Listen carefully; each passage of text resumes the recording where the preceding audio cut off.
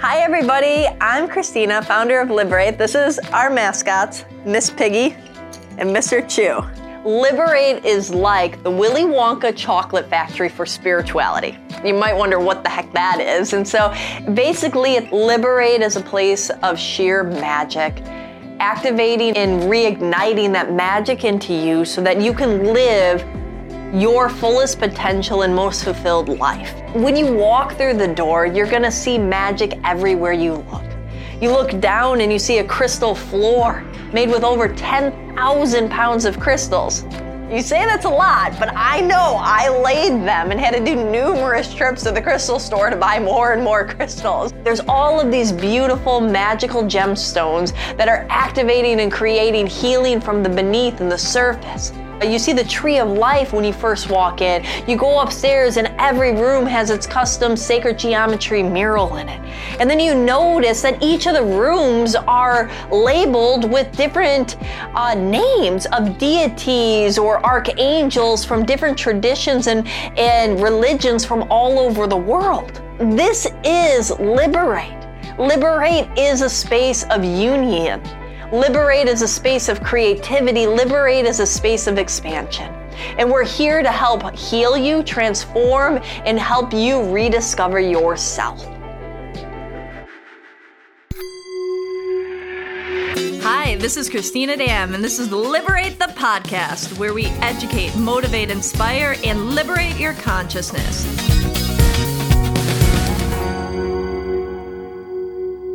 Hi, welcome to another episode of Liberate the Podcast. Today, we're going to hear from Shaman Rami and about his spiritual journey and shamanism and kind of giving you both of those aspects. So to hear about what shamanism is, but through the course of understanding his journey to the path of becoming a shaman. So welcome. Thank you for having me. It's great to be here. It's great to have you here. And so I want to start out like hearing a little bit about yourself, but also like, you know, when people throw around the word shaman, you know, Right. There's so many different types of images or belief systems that come up and, you know, and for a good reason, you know, different cultures have different types of shamans. And so they're very different across different cultures. You know, an African Right. shaman is very different than a South American shaman, which is very different than a Native American shaman. But yet all of these people do have the common thread of healing, you know, their people or that tribe, you know, Right. and bringing a form of spiritual enlightenment or spiritual medicine and physical medicine to the people. So I want to hear a little bit about who you are and then understanding your concept of shamanism or being a shaman. Of course. Okay. Yeah. Well, I will say that I wouldn't have stepped onto this path unless I was pushed into it. Okay. And, you know, there are shamanic initiations that show up in people's lives that are called to this path. And many healers or psychics or people who are stepping into a vocation similar to this have had experiences in their own life where perhaps they needed to look into alternate forms of healing. And for me, I developed a chronic illness when I was 17 years old, chronic pain and fatigue that spread throughout my body. And I spent the next years of my life visiting different specialists and taking all sorts of medications to really numb those symptoms. Mm-hmm. As I went through that circuit of Western medicine, it seemed that the best option for me was maybe just to mitigate my symptoms, to have slightly less pain through pharmaceuticals. And there was this feeling with the doctors that I was seeing that healing wasn't on the table. Yeah. Healing wasn't an option. In the midst of that experience, I wasn't really a spiritual person. I wasn't raised with much of a spiritual background.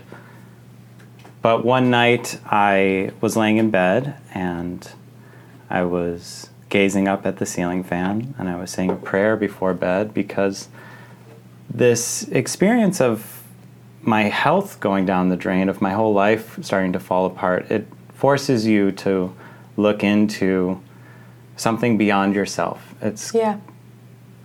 it forces you to find something to believe in. And so I was saying a prayer. I saw an entity, I saw a being above my bed, and it was pretty frightening. It was like a dark cloud, like a vortex, like a tornado opening in my room. I panicked and turned on the lights, and it's a long story, and it was a very intense period of my life. Basically, for the next few weeks, my electronics were turning off and on in the middle of the night. I would be falling asleep and my TV would turn on and off. The things I was trying to use wouldn't work. I started communicating with my ancestors who had deceased. I started seeing spirits, really opening up psychically and spiritually very quickly, to a point where I didn't have any of the tools to deal with what was happening. Yeah. Ultimately, my family was worried about me through this experience, and they took me to a psychiatrist. The psychiatrist asked me if I would check myself into the psych ward, and so I did.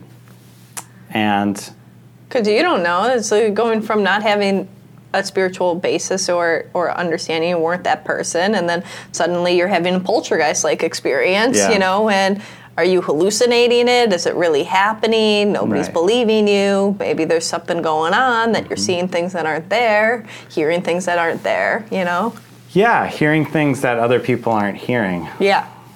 Not that aren't there, but I mean Right. from that mindset, you know, of it, course. and then saying, okay, I'll check myself in. Yeah, there's a lot that I want to say to that.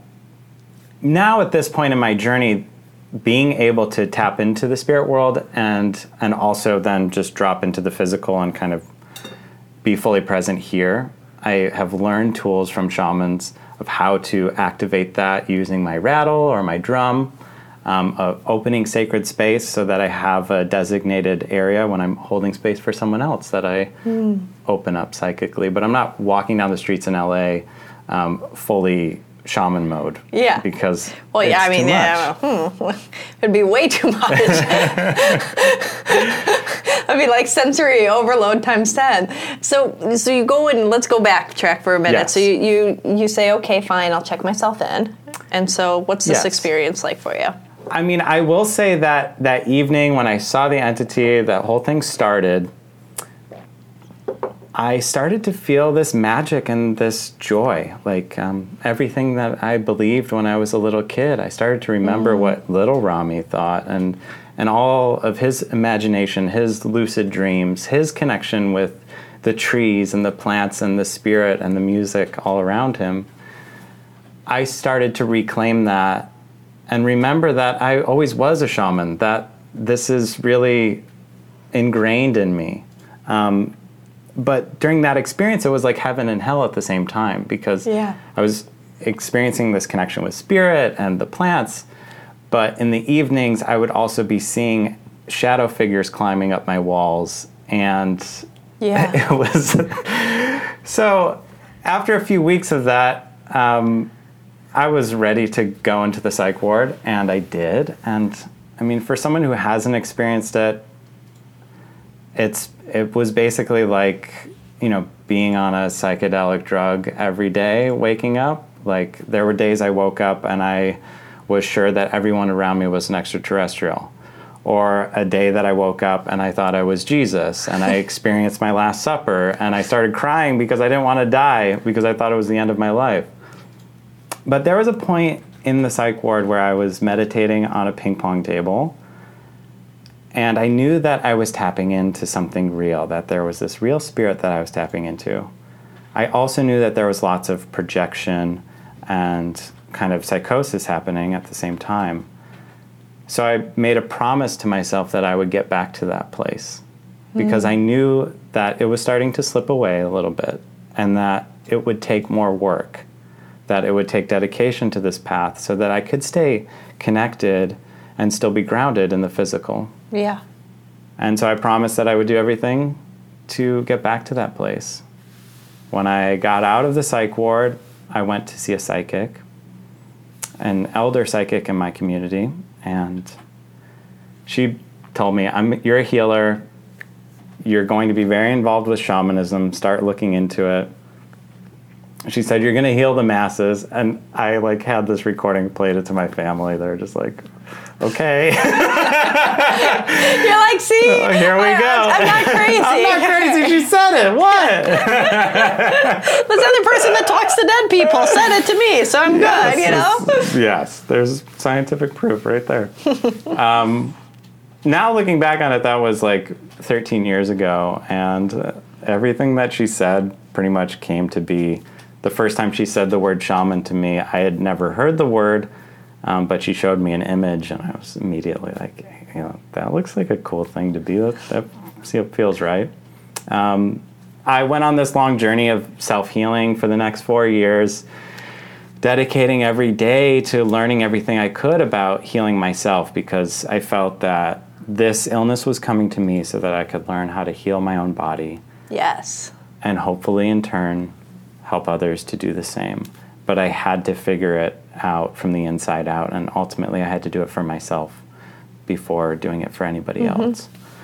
So I went on that path and eventually found some supplements through a doctor that I was working with to really support my body and my mitochondria, some enzymes that were really low in my body.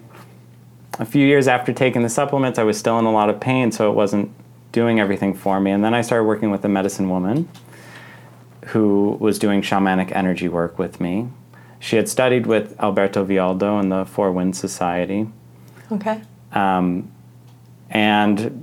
really gave me some tools to help run energy through these broken energy lines that were showing up in my body, to heal on the mental and emotional level from the trauma that had helped to cause all this body pain.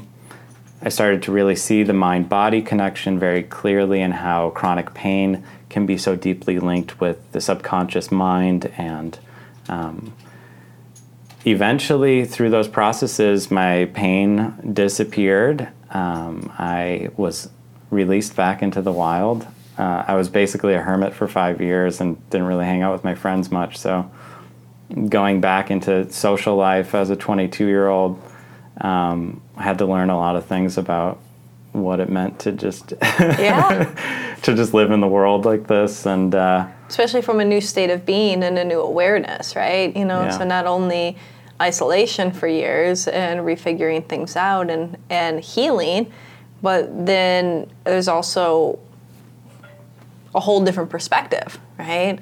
And so it's like you go and you live life, and it's new again, and it's not the same. It can't be the same. So, and you're different, right? Yeah, absolutely.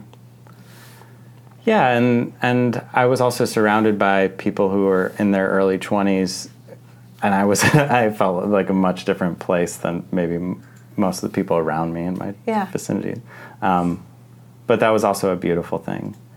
I eventually went on to do my formal shamanic training with Alberto Villoldo in the Four Winds Society, and then with the Q'ero in the high Andes of Peru.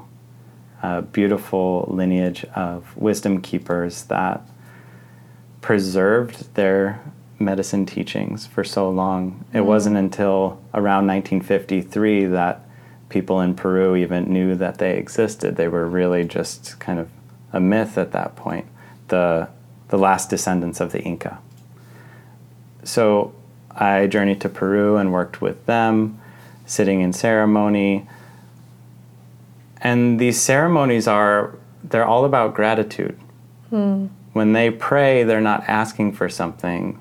They're saying thank you.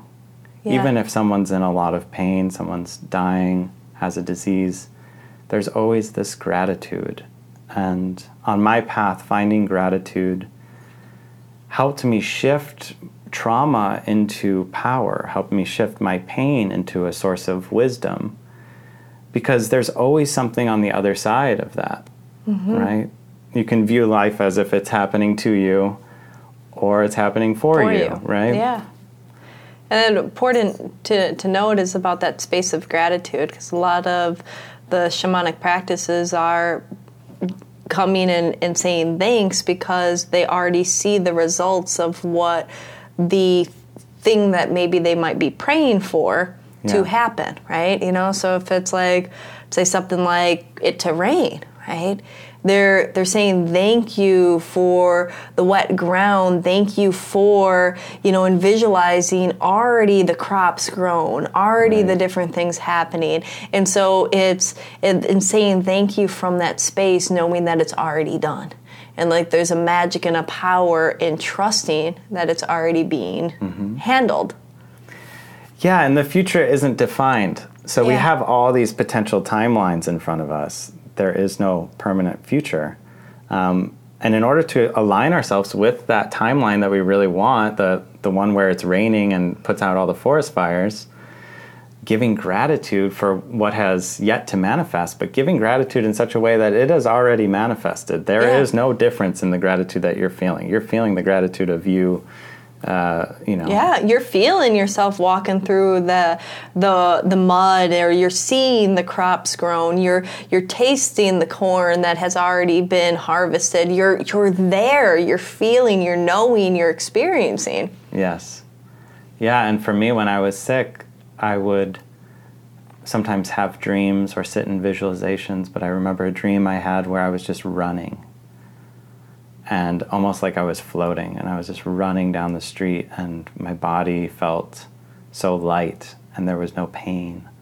And something that I physically couldn't do at that time, but I felt that gratitude, and I sat with that gratitude every day to start to trace that pathway so that it would pull me forward. I would lay in bed and have conversations with myself 10 years from now. I would try to, imagine him laying in bed. And by having these communions with my future self, I felt comforted in the moment. And I've had moments where lately I've looked back at him and given him love from the present. Because the shamanic idea of time is not linear.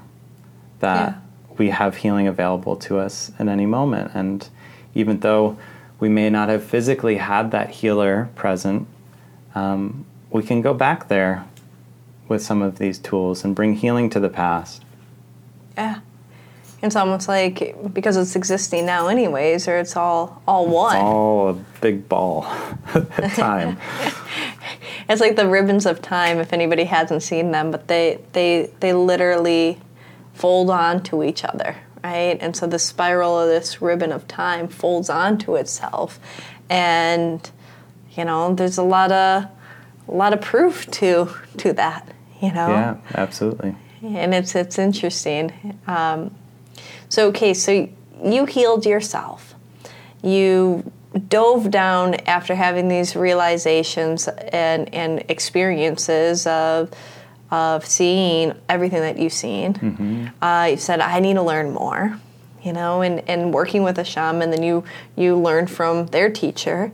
And then you said, okay, even more, I want to go down to Peru and I want to learn, right? And so with your training in all of this, what were some of the things that you were experiencing and transforming in your own life, right? And what kind of medicine or rituals were you going through to get those types of insights or shifts or healings for yourself too? That's a lot. It's like 6 questions. Well, because they wrap onto each other, right? Well, it's again, the question's like a ball, and I'll start working on the Rubik's Cube. Okay. I will say, obviously, the first thing that I wanted to heal was my body. Yeah. And through going through those processes, I was able to do that. I still have pain every once in a while. I still take some supplements, but I'm a human being and I have a human body. So that's just something that I've incarnated with, and we all have. So I feel at a great place with my body, and I don't really have any issues with that anymore. And that was a combination of the shamanic healing and the supplementation, giving my body what it really needed. Yeah. Being pushed onto the shamanic path, being told that you're a shaman, It's not the most convenient thing in the world. In some ways, right, this is the oldest vocation on the earth, or one of them. Shamanism is found throughout every traditional culture on the planet. They may not be called shamans, but this spiritual practice, it's in all of our lineages, and it's a part of all of our history if you go far enough back. But it's 2020, and when I started stepping into this world as a young man, there wasn't a clear pathway laid out for me. Mm-hmm. So I struggled with that for years. At times I would really fight against it. And now I've fully embraced it, and I see that also the planet's ready. It's so interesting going down this path and seeing how many people who maybe at first thought it was weird are now coming to me and like asking me for advice or what book should I read. It's like, it's happening. Yeah. So yeah, back to your question. I had to heal a lot about my own place in the world, and feeling strong in that place, feeling safe enough to go down this path and to be visible as a medicine man. And what did that exactly look like? Was this a lot of different type of energetic healing, plant medicine ceremonies? What were those types of experiences that led you to have those healings? Yeah, so I went through the medicine wheel. I built a mesa. To be a mesa carrier is to be a healer within that lineage. Mm-hmm. So there are, kind of in the jungle, the shamans in the jungle work a lot with ayahuasca. Jungles in the mountains, Jungles in the mountains. Well, there's. Title of my first book. Shamans in the mountains work more with San Pedro cactus, Wachuma. I will say that in my formal training with that lineage and with the Four Winds, there was very little, if not zero, plant medicine work. I was really learning how to do energy work and to have one foot in the physical and one foot in the spiritual. Learning methods for shifting my consciousness without plant medicine. I will say that I've used plant medicine, and plant medicine ceremonies have been a nice tool for me on my healing path, especially to shift a big piece quickly.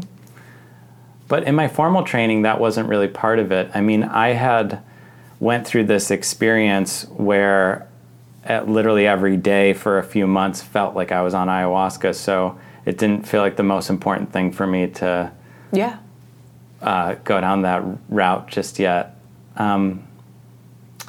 It's hard to put into words all the things that I learned, but basically working with stones, working with the spirit world, calling in these sources of power, opening a sacred space to do my work, learning how to track where in the body people are holding these energy blocks, helping people clear any entity attachments that they may have in their field, helping people to heal ancestral wounds by journeying through these different planes of reality, the lower world, which is the place of our subconscious, the place of our past, the middle world, which is where we all have our conscious waking life, and then the upper world, which is the place of our ancestors, the heavens. It's where you find your original destiny. Learning how to do soul retrieval work. So when we have traumatic events in our lives, sometimes a piece of our life force energy splits off, like a piece of our soul fragments. It doesn't disappear, but we're no longer sourcing from that piece of wisdom. So you may look back on your life and feel like you were never the same after something happened.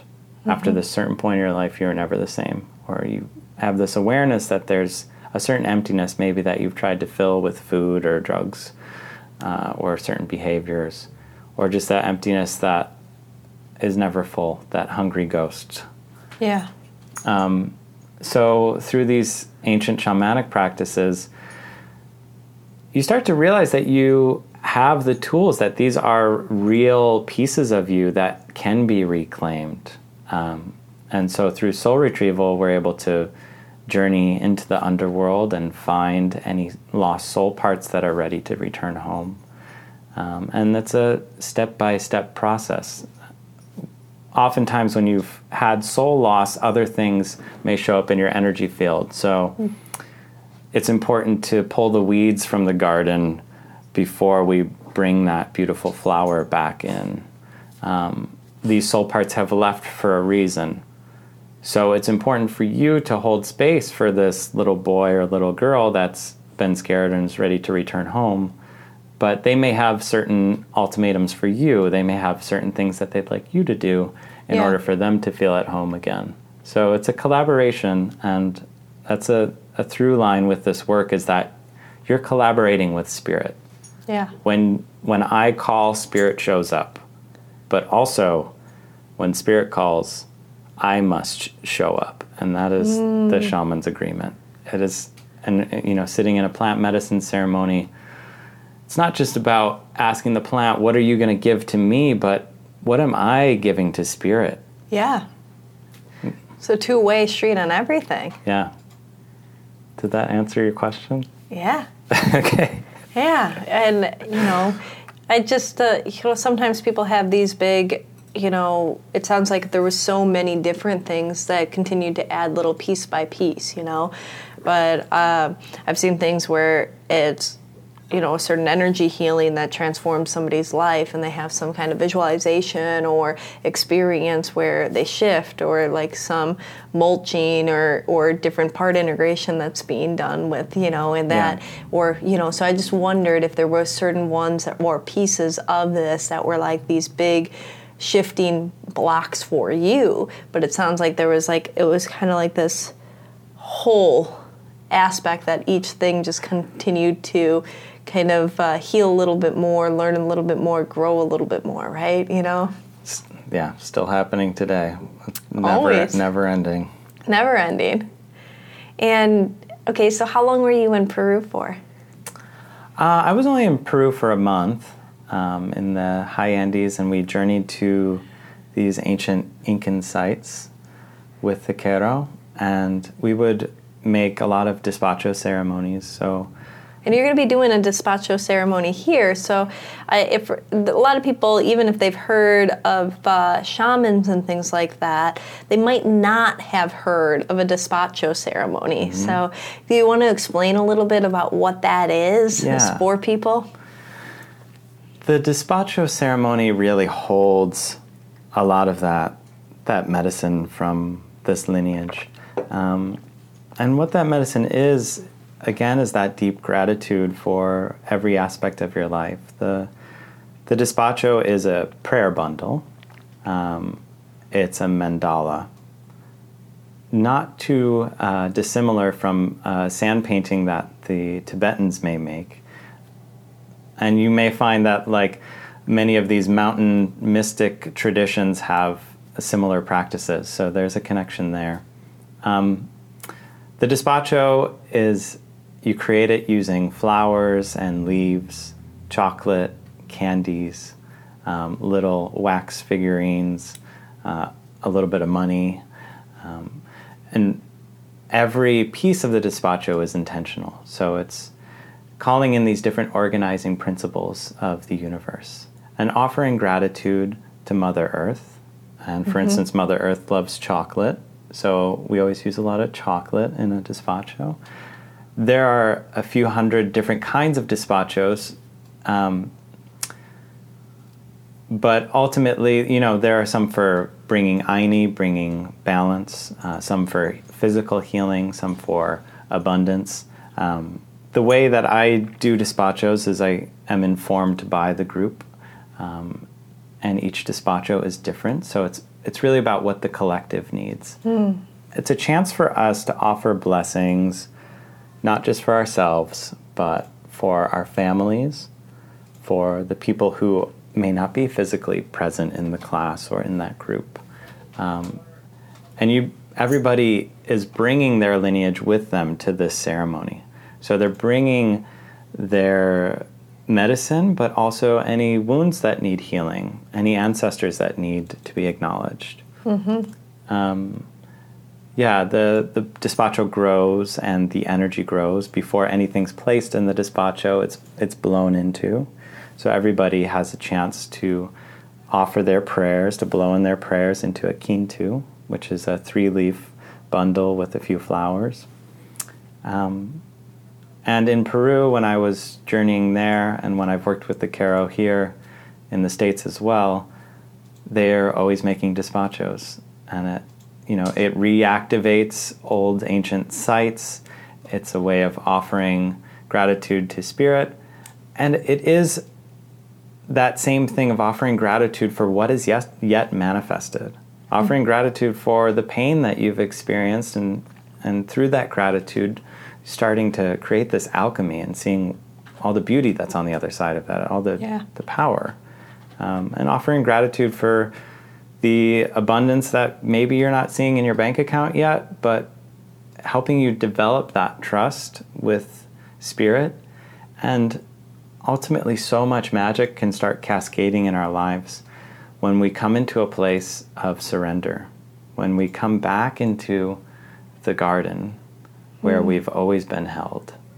And for me, on my healing path, I tried to do so many things externally to heal, but ultimately the final piece that really shifted everything in my body was surrender.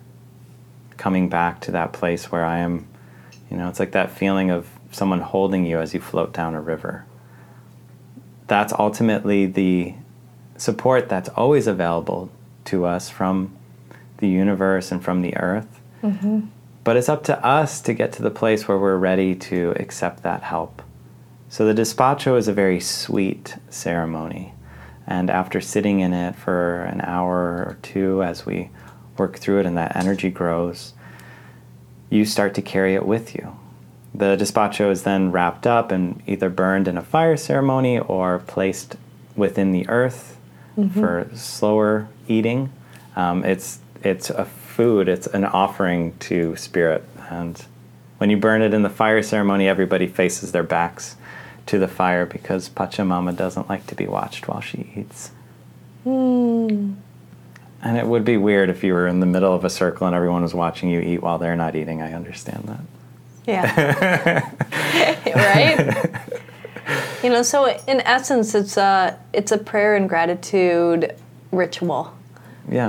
That is done for so many different energies or intentions, right? Absolutely. And you said over 100 of them that exist. That really allowing and creating this group intention and this group, kind of sense of gratitude and appreciation, so that on that you're saying thanks and giving to Mother Earth, and in return, having that energy shift. Yes, absolutely. And it's something magical happens when you bring that many people together, because being a shaman for me it's not about being holier than thou or having something unattainable. It's about really holding up the mirror for everybody that I work with and realizing that we all have so much medicine to share. So the despacho is a beautiful way for us to all bring our medicine and our healing ability, because we are so much more powerful together than we are alone. And that's the direction we're heading on the planet, and we all need each other. It's really amazing to see how quickly things can shift when you have that many people with a strong intention. Yeah. Groups and intentions, 2 minds are better than 1, and a group mind is way better than 2. So, keep on multiplying it out, right? And so do you do a lot of despacho ceremonies? Yeah. Throughout the city and things like that? Yeah, I do them on my own. I do them if someone's getting married. I do a despacho ceremony. Someone's being born. Someone's dying. All the life changes. And all the life changes, yeah. Yeah, and then I like for the different forms and the different intentions. And so do you do a lot of like individual work or group work or kind of a combination of both when you do your work? Yeah, so about 6 years ago I stepped into doing this work full time, and mainly that was one-on-one shamanic energy work and coaching. But more recently, in the past year or two, I've been really pushed by my guides to get out there and showing me that, you know, my destiny is more for this group work. And so many clients are coming to me looking for tools and for training and wanting to do this work themselves. And ultimately, that's why I'm here, to bring as many people to their own power as possible. And it becomes so much easier when we work in groups.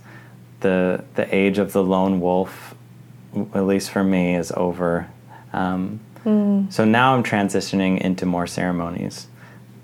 In a Wachuma ceremony, a San Pedro cactus ceremony I did recently, spirit guides told me, "You are the master of ceremonies." So I'm listening to that. Yeah. Ultimately, that's very true for people on the shamanic path. Ceremony is so important, and it's something that has fallen away from our society as many people stop feeling comfortable in churches and mosques and organized religion. It's just statistically true that that less people are showing up. You see like churches are constantly like, the buildings are being sold. I see them on like, constantly looking at commercial real estate and other things, and, up on the market for sale, for lease, this, that. You see it, and that means that there's less people going because more and more are closing. Yeah, absolutely. But when we erase that from our culture and our society, then other things, we start to realize the connection that created also being broken, and that people are on their phones and have these false senses of connection with their social community.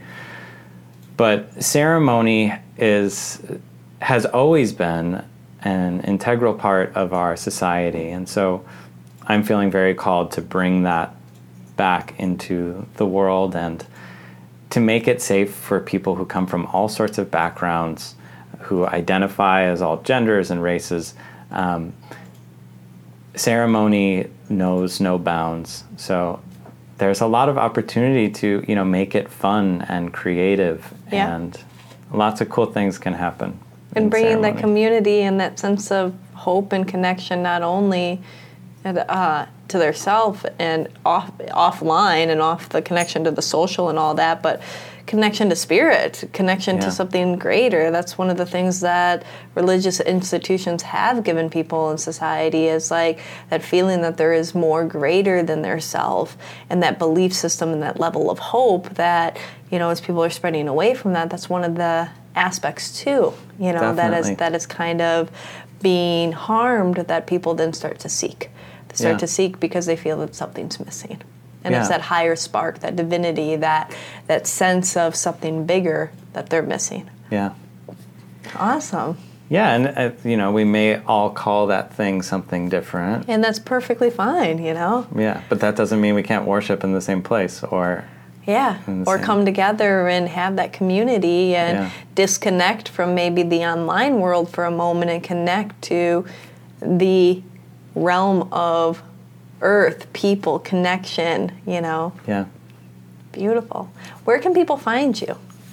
My website is shamanrami.com. I'm active on Instagram at shamanrami.